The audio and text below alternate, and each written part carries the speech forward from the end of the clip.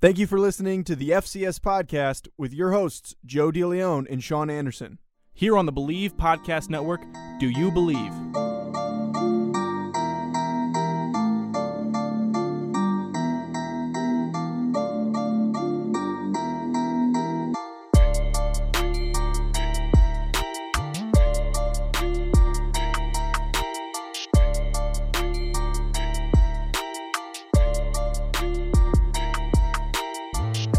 And we are back here on the FCS podcast on the Believe Podcast Network, coming to you this time from opposite ends of the coast. Sean on the horrendous coast of Virginia, and I am out here in California. Somehow we were able to actually line this thing up and get recording. A day late, but we were able to do it, Sean. God, I should have done the intro. If you're going to start off being very offensive and pro-California, I should have done the intro. I'm not pro-California. I told you this. It's not like I'm...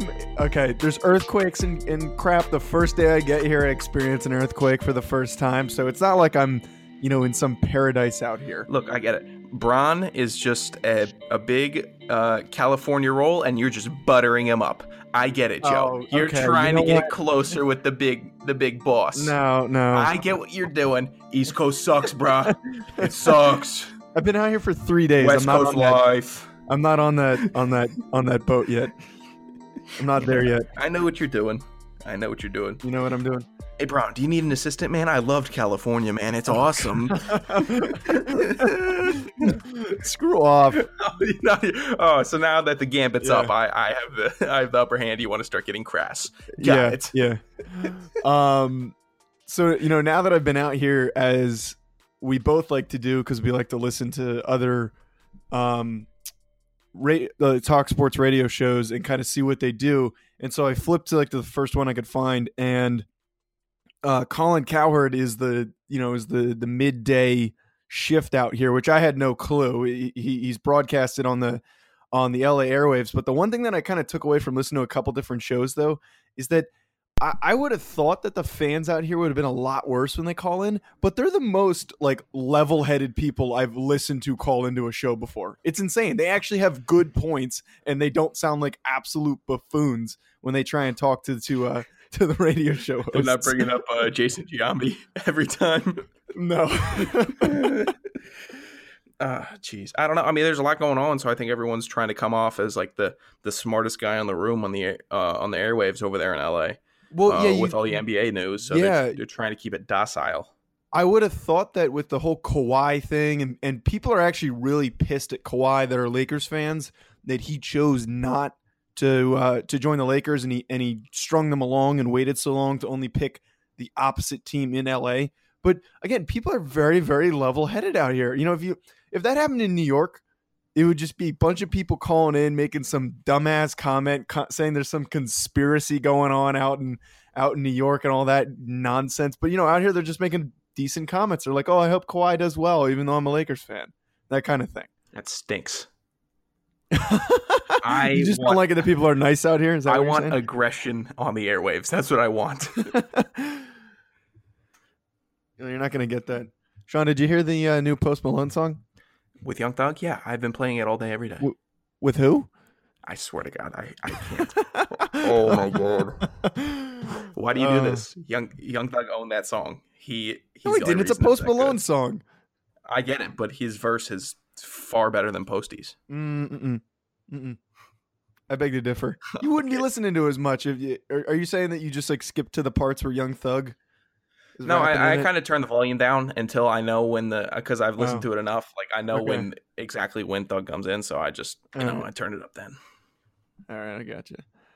All right, so we have a decent amount to talk to today as we're on our next wave of positional previews. This time talking about the top receivers in the FCS for 2019. But before we get to that, as always, we have our news and our discussion about what is happening currently in the FCS, and obviously still the off season, so there's not really that much going on. The first thing, though, and we don't typically talk a ton about these transfers just because there's a ton of them at this point in time, but this one is a pretty intriguing one because you have a guy that's leaving from a bottom feeding school going to arguably one of the top teams in FCS. So Chris Thornton, a record-setting receiver at VMI, is now transferring to JMU. He's not eligible to play. Sadly, he does not make it on this list because he won't be playing next year because he has to sit out. But still, a pretty big shockwave in the world of the FCS because a top-level receiver is leaving to go to a better team. Yeah, I think with these military schools also, you see quality players fly under the radar. And then if you do see some exceptional talent and you get a transfer like that, I don't know, you just hope everything would go smoothly. I'm pretty bummed out that it's not and he has to sit out a year. But, I guess the next year, I'm really excited to see what he does with JMU. It's kind of funny to think about it that college sports doesn't really allow for the type of movement we see in the NBA, but that's a very similar to move to where a guy didn't want to be at the lower level program. He knew he was good enough and he left, and now he has a great offer to play at it with a great program once he's eligible in a year. So right. Kind of an interesting correlation there between the two sports. Between basketball and college football? Yeah, it's kind of interesting that we see all these big movements going on, Kawhi going to the Clippers, AD gets traded to the Lakers, that kind of stuff. And, we have something similar happening, which you would not even expect to happen at the FCS level. Yeah. I don't know. I guess the NCAA is super worried about possible tampering and stuff like that, which is weird because I don't know what tampering is with the NBA. If we're gonna bring this correlation here between the two, I don't know what tampering is. I don't know if just conversations between players is or isn't, and if it is, where's the line drawn between this is tampering, this is not? And I think the NCAA at least has some type of understanding of what tampering is and could be and how to prevent it. So I have to give them a nod on that because they're at least making an effort, I'd say. Mm-hmm. I mean, being realistic, there probably was some type of preliminary conversation that swayed a guy like Chris Thornton into leaving. Guys aren't really going to leave unless they know they have an opportunity, right. Unless they're very confident in themselves. Like we've even seen guys at URI who thought they could leave URI after having a good year and move up to FBS, and then those offers never came, and they ended up stuck at a Division II school. So, the issue of tampering can be kind of tough, and it's probably a little bit easier to get away with college football because there's so many players, there's so many backdoor ways to get away with it.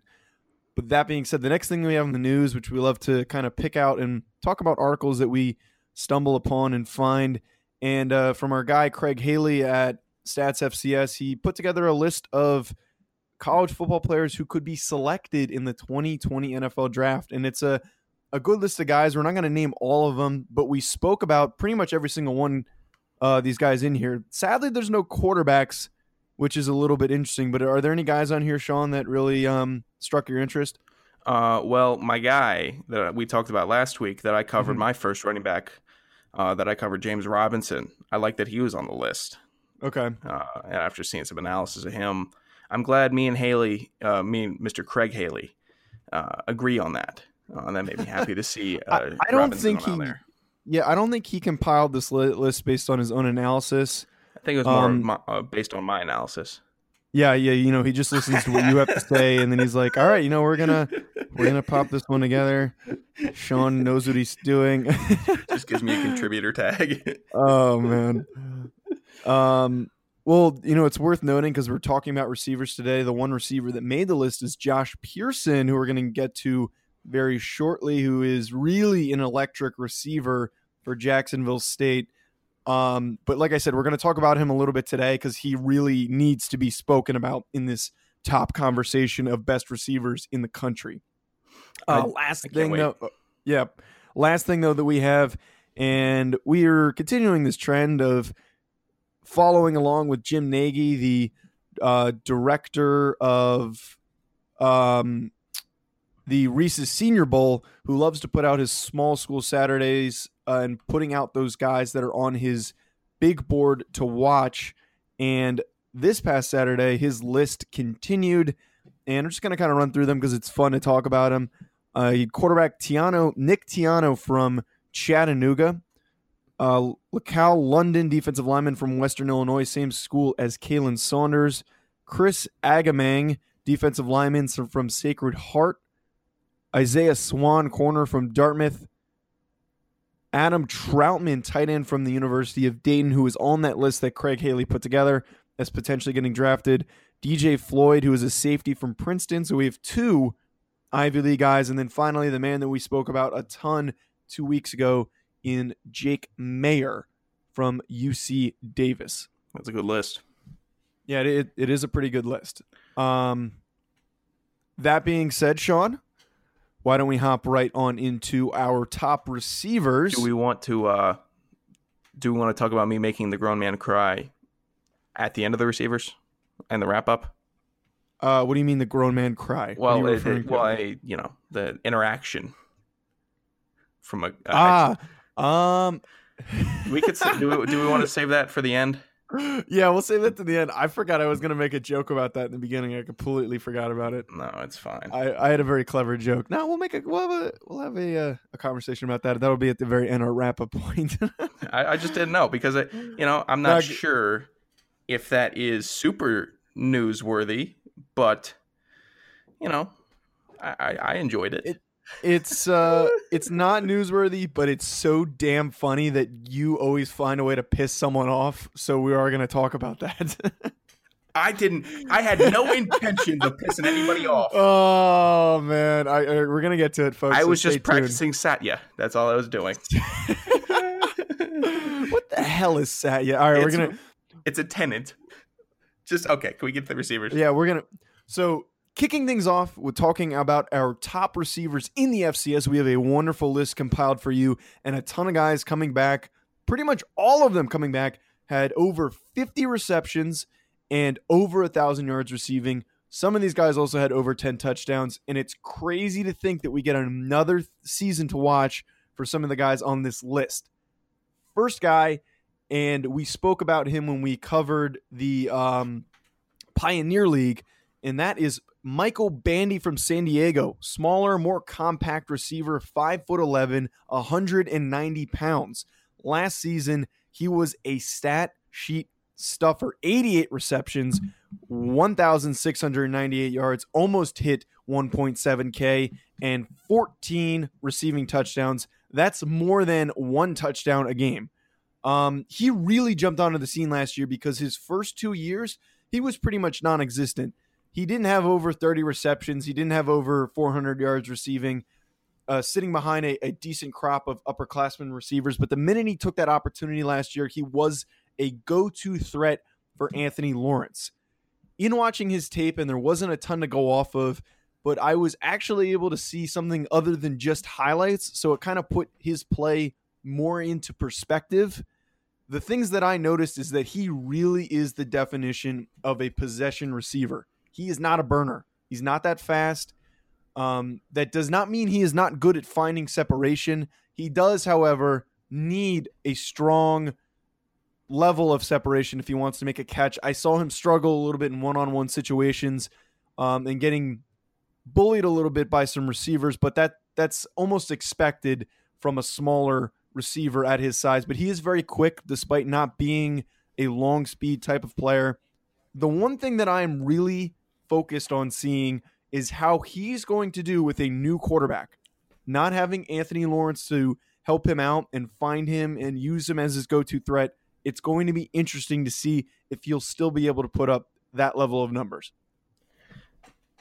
Can I get to Josh Pearson? Yeah, there was nothing holding you down.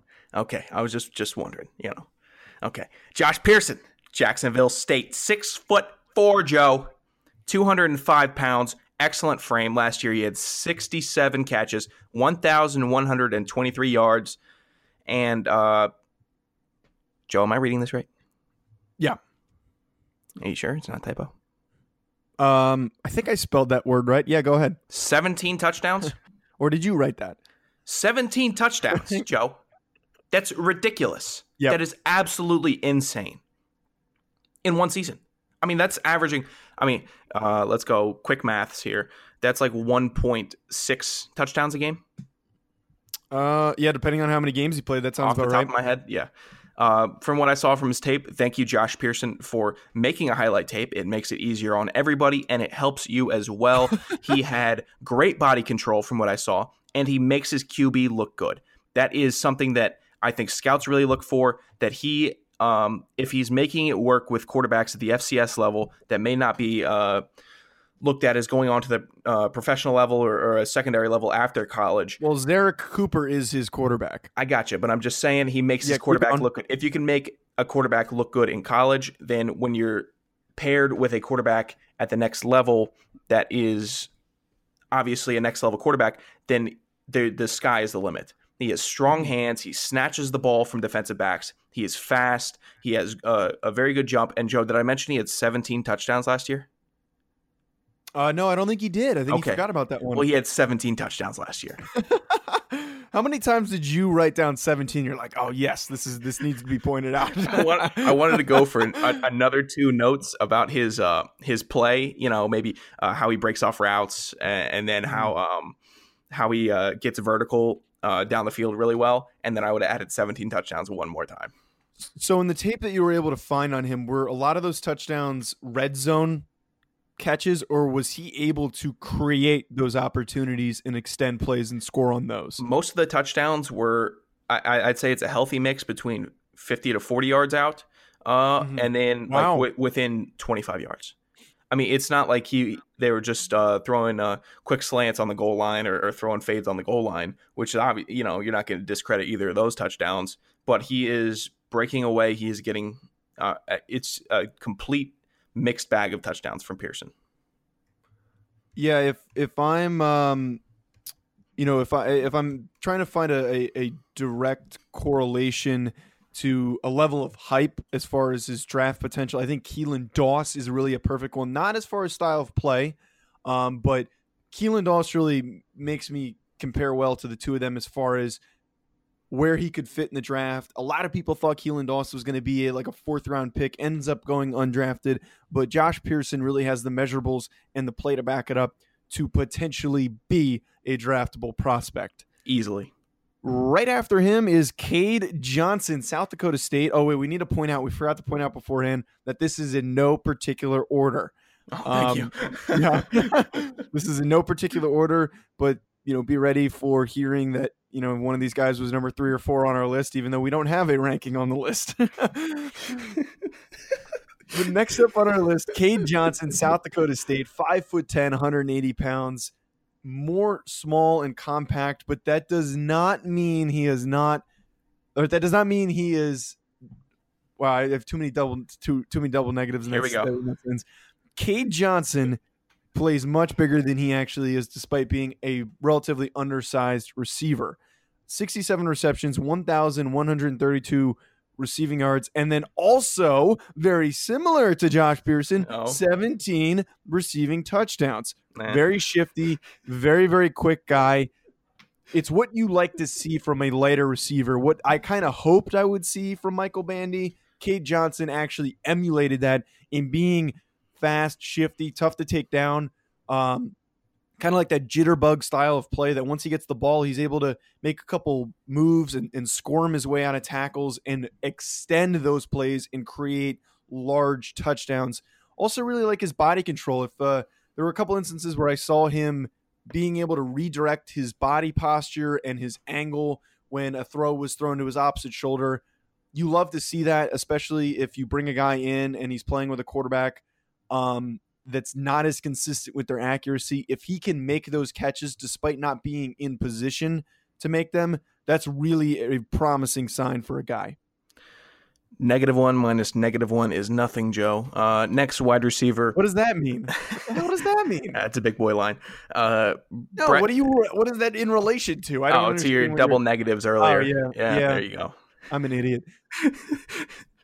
Next receiver on the list, Bryce Nanelli, Chattanooga wide receiver, 6'2", 190 pounds, 79 catches last year, 1,237 yards, and 7 touchdowns. No tape to come along with that. Bryce Nanelli, please make a highlight tape. You can't put that on him. If you want to go and get more exposure, you have to make a highlight tape. I'm Okay. a rube. I have a compilation of highlights saved on my phone.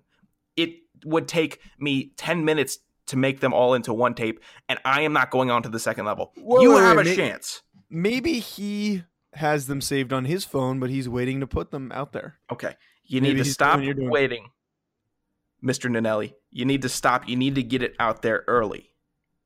Well, I don't know if you remember when we spoke about him when we were covering Chattanooga in their conference. Nanelli really was the perfect comparison, I think, to Cooper Kupp.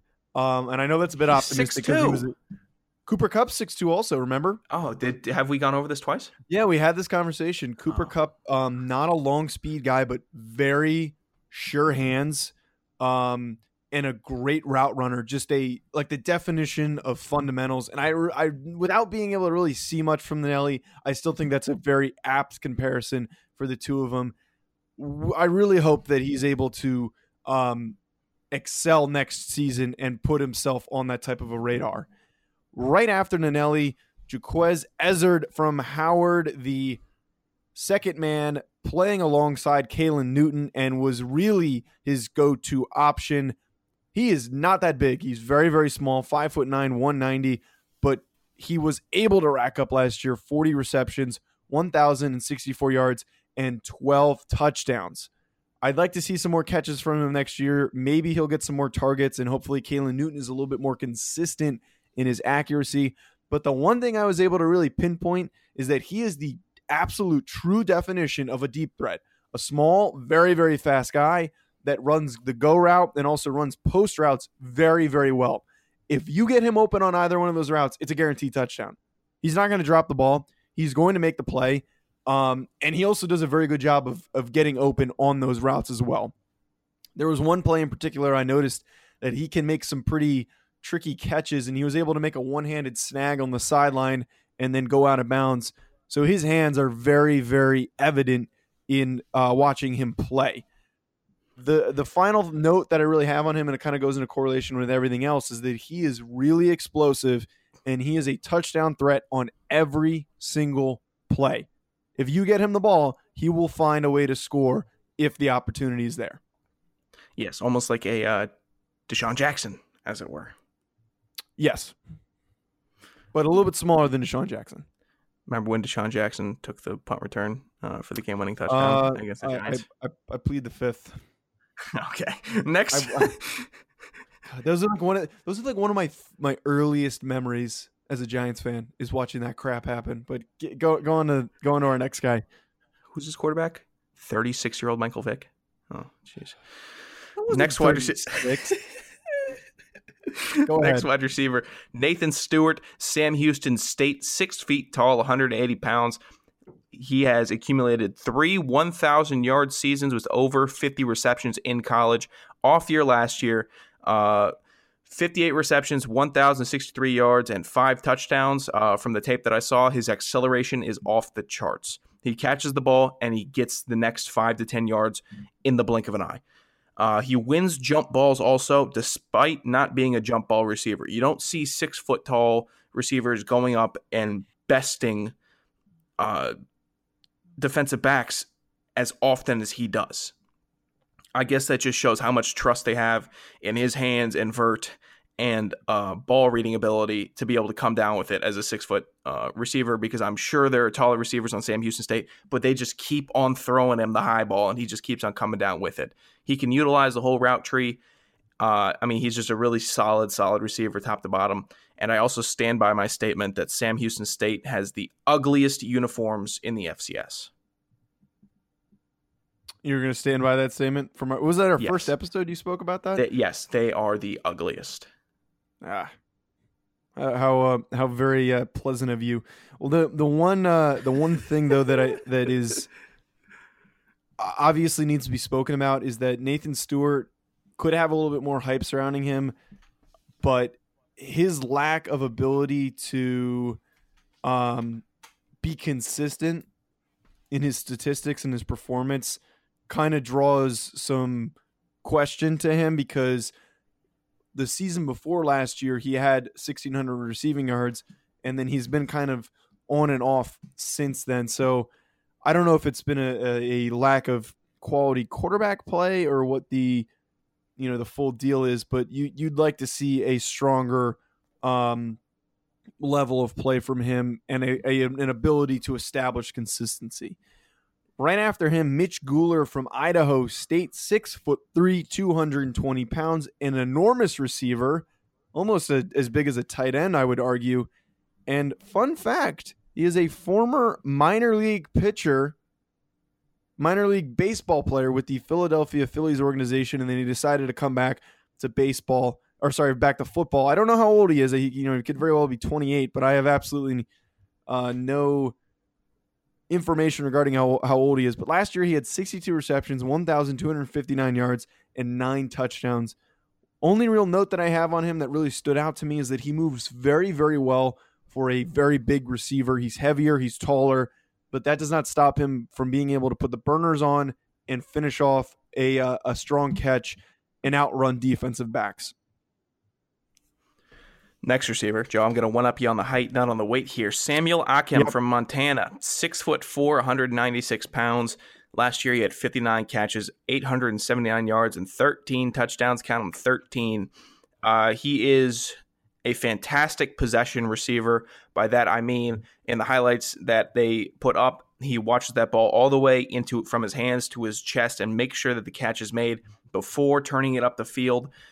He is a safety net for his quarterbacks at the wide receiver position, which means that for future prospects towards the NFL, if he wanted to put on 30 pounds, something like that, he could be a tight end. He has that ability to lock that ball in with his long arms and big hands. He can do that and make sure that the catch is made for the first down, 6, 7, 8 yards. But that doesn't mean he can't take it over the top either. He also, can take the top off the defense, catch the long ball, do whatever he needs to do. I would say for this next year, he does need to try and put on 10 more pounds, and then he'll be unstoppable. I mean, 6'4", he's got a really good frame, but he just needs to add a little more weight on. Continuing our trend of enormous receivers, Reed Klubnik, 6'3", 200-pound receiver from Yale, of all places, an Ivy League guy squeaking his way onto the list. 2 weeks in a row, we had an Ivy League guy on our positional list. But last year he had 73 receptions, 1,143 yards, and 9 touchdowns. Could not find any tape on him, but it's pretty promising to see a guy that's 6'3" and that heavy being able to rack up that many receptions and being a reliable target for a young quarterback that they have at Yale. And the one highlight that I did see of Klubnik was him catching the one-handed ball in the back corner of the end zone. Did you see that as well, Joe? I did not. I could not find that. It was about 20 yards out. He, the really good coverage by the defensive back, lays out one-handed grab. I think it might have been on SportsCenter. If it wasn't, then it's a crime. The last wide receiver on our list, Aaron Parker from the University of Rhode Island, 6'3", 200 pounds. Last year, he had 61 catches, 972 yards, and 10 touchdowns. Now, the Rhode Island receivers, the comparison that you make and you see is almost to that of the Atlanta Falcons wide receiving core, where Isaiah Coulter is a lot like Calvin Ridley and Joe. Mm-hmm.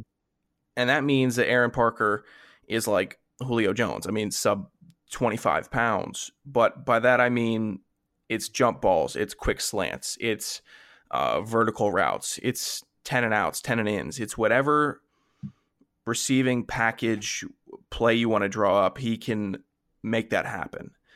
He's really athletic. I mean, it's just really impressive to see him make the plays that he's able to make. And, he does shine. I mean, the last year, he's had 2 very capable quarterbacks that have been able to get him the ball, and you see what he can do with that. I mean, he can stretch a 5-yard pass to 75 yards in an instant, and it's just, he's an electric receiver. I mean, that's what you can say about him. And I don't know. I mean, he came in. I mean, he was recruited as a linebacker, if you recall. So I do recall. He's an all-around athlete. That's what he is. I mean, he played quarterback in high school. He does it all. I'm really, really high on him. And you can't. Listeners, don't credit this as a homer call. I get it. We're on the same team, but Joe and I try to be as professional as possible with this show and unbiased, and we're not trying to add in players from our own school. It's just somebody that we've seen that is exceptional, and we're going to put him on the list. Yeah, and we have two guys on here, but so AP being one of them, and also Akeem from Montana being the other that didn't have over 1,000 yards, but we're just very close. If they had one more game, they would have been over that mark.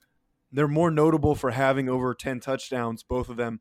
But if you kind of notice in college football, if you have a younger receiver that puts up that 800-yard range, over 50 receptions and 10 touchdowns, they're going to surpass that by great lengths their senior year.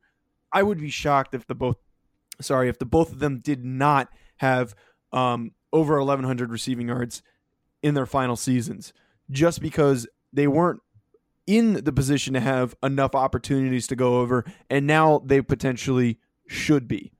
It's also worth noting, though, that, and I'm sure we're definitely going to get comments on this, is that we did not include nice phone ring. It's worth including that we did not add Riley Stapleton, despite him being a Hero Sports preseason All-American. The way that I look at it is that I do not think what we saw from him last year warrants us giving him a nod on this list. There were guys that outperformed him statistically by great lengths that we needed to put over him, just for very obvious reasons. Yeah, I mean, you can give us feedback about it if you want. You can do whatever you want with that. But, I mean, Joe just hit the nail right on the head. I mean, that's what we decided. That's the choice. All right. So as far as our receiver discussion for 2019, we're going to wrap it up by talking about our freshmen to watch, which we're leaning towards doing every time we do these positional rankings.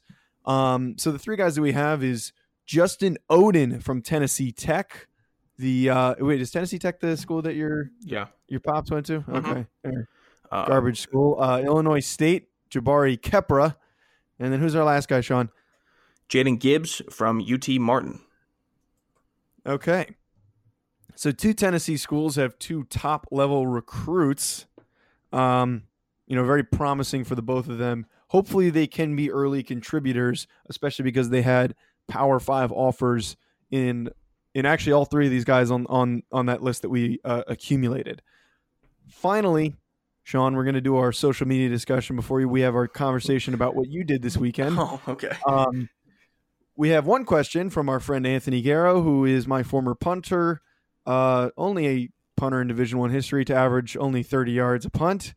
Oh my God. And his question was, how much pressure is on JMU's new head coach, that being Cignetti, to make a championship run? And Sean, you want to take a crack at this before I chime in? I mean, there's always pressure. If you're a top tier FBS, FCS, Division II, Division III, JUCO school, if you're lauded as what would be in the top tier in whatever conference you're in, then there's always pressure to make a championship run. I mean, is there not pressure for the Patriots every time that they suit up for the next upcoming season? Of course there is, because we know the potential that they have and what they can do and what they can bring, and there's always going to be pressure when it comes to JMU and the FCS. Good God. Nice. In addition to that, it's worth noting that there are 20 of 22 starters returning, and if you have that level of veteran experience coming back, guys that have been there before, you need to put together a strong playoff run. If they're not at least in the FCS championship, I would be greatly concerned as a JMU fan if they're not able to put it together with everything working for them.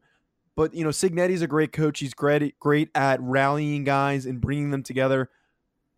I do expect him to be able to put together a strong season for JMU, better than the 9-4 year that they had, which was a down year of all things for them last year.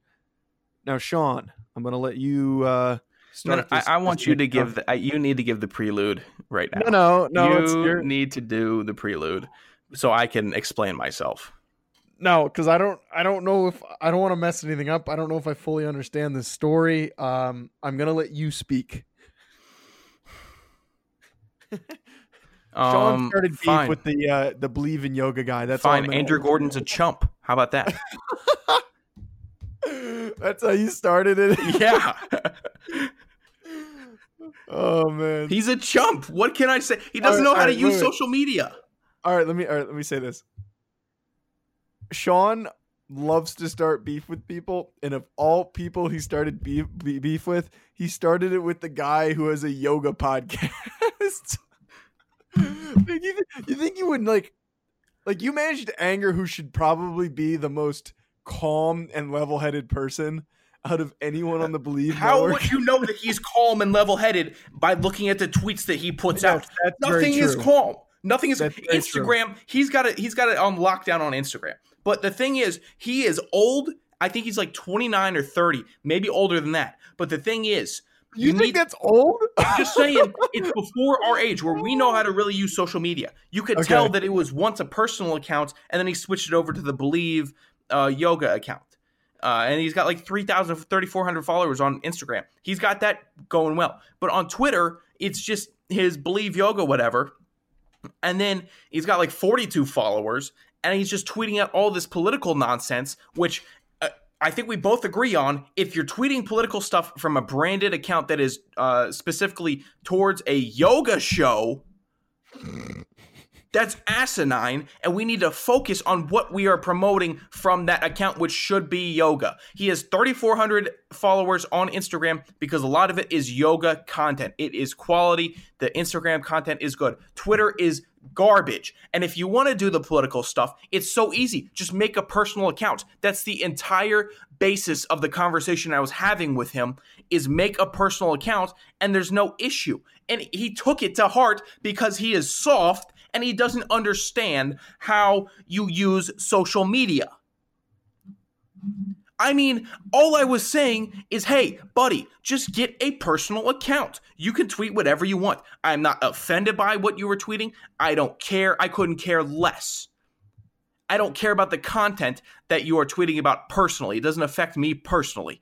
But you need to understand that it could affect our brand potentially. You are isolating potential listeners for the entire brand. Say they don't like yoga, but they see Believe, they look up Believe, but then they think everybody else is affiliated with the stuff that you're tweeting about, which is so, it could possibly be cancerous to the brand, which it doesn't matter what aisle of politics that you subscribe to or what aisle of politics that you tweet about. Regardless, it could be dividing toward the brand and separate us from our listeners, which is harmful. And all I wanted to tell Big Dummy, that just make a personal account. It's so simple. Make a personal account. And you know what he did? He turned the Believe Yoga account into just a personal account.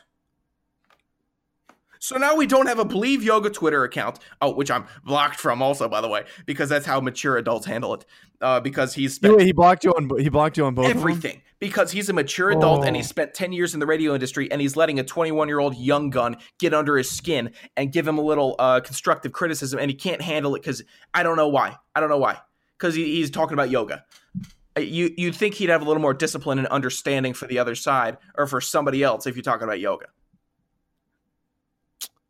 God, I didn't want to get this fired up. It's not all I have, but it's just so ridiculous. So now he's isolated. Now there's no Believe Twitter yoga account. Now it's just he's turned that into his personal political account. Fine, but where's the Believe Yoga account now? Man, I find it just so funny that you managed to start a fight with someone. I wasn't trying to start a fight.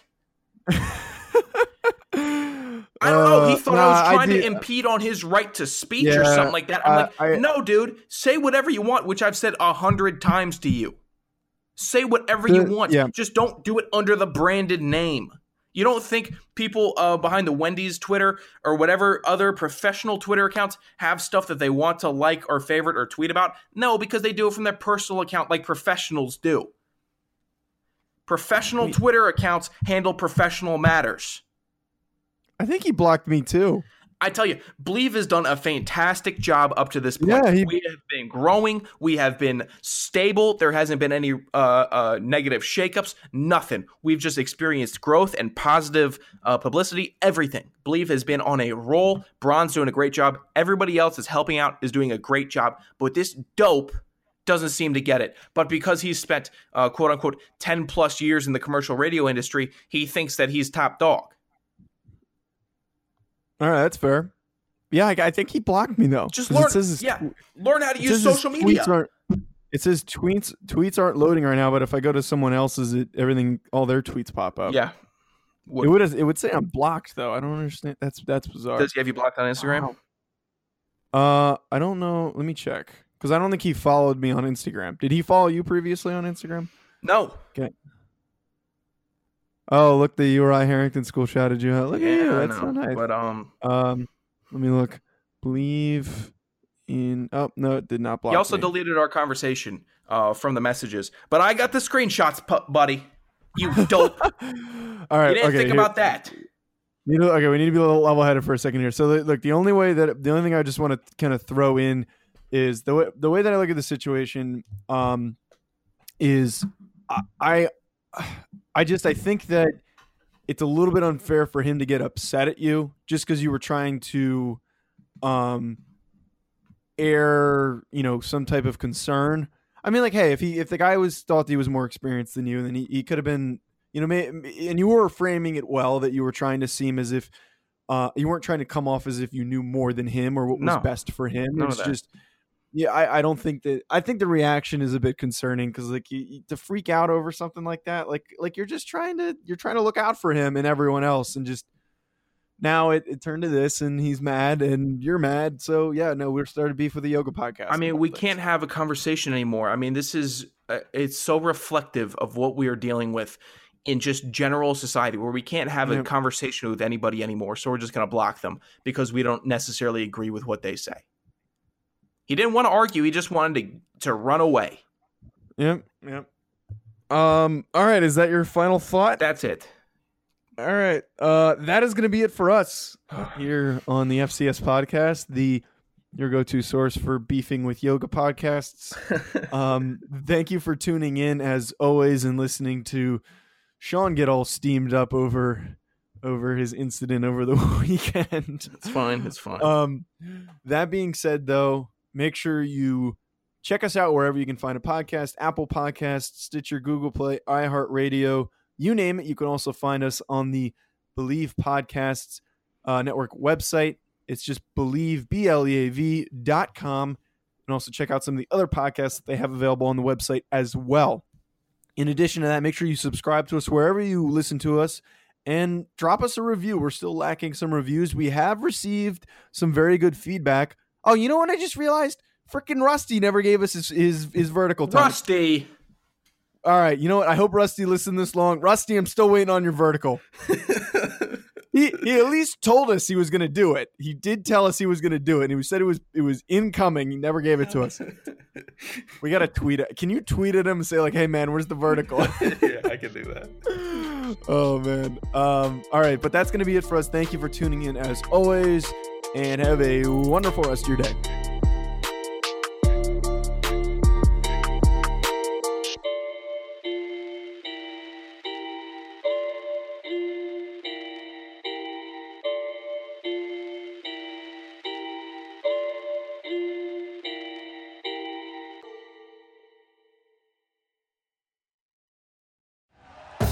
Thank you for listening to Believe. You can show support to your host by subscribing to the show and giving us a 5-star rating on your preferred platform. Check us out at Believe.com and search for BLEAV on YouTube.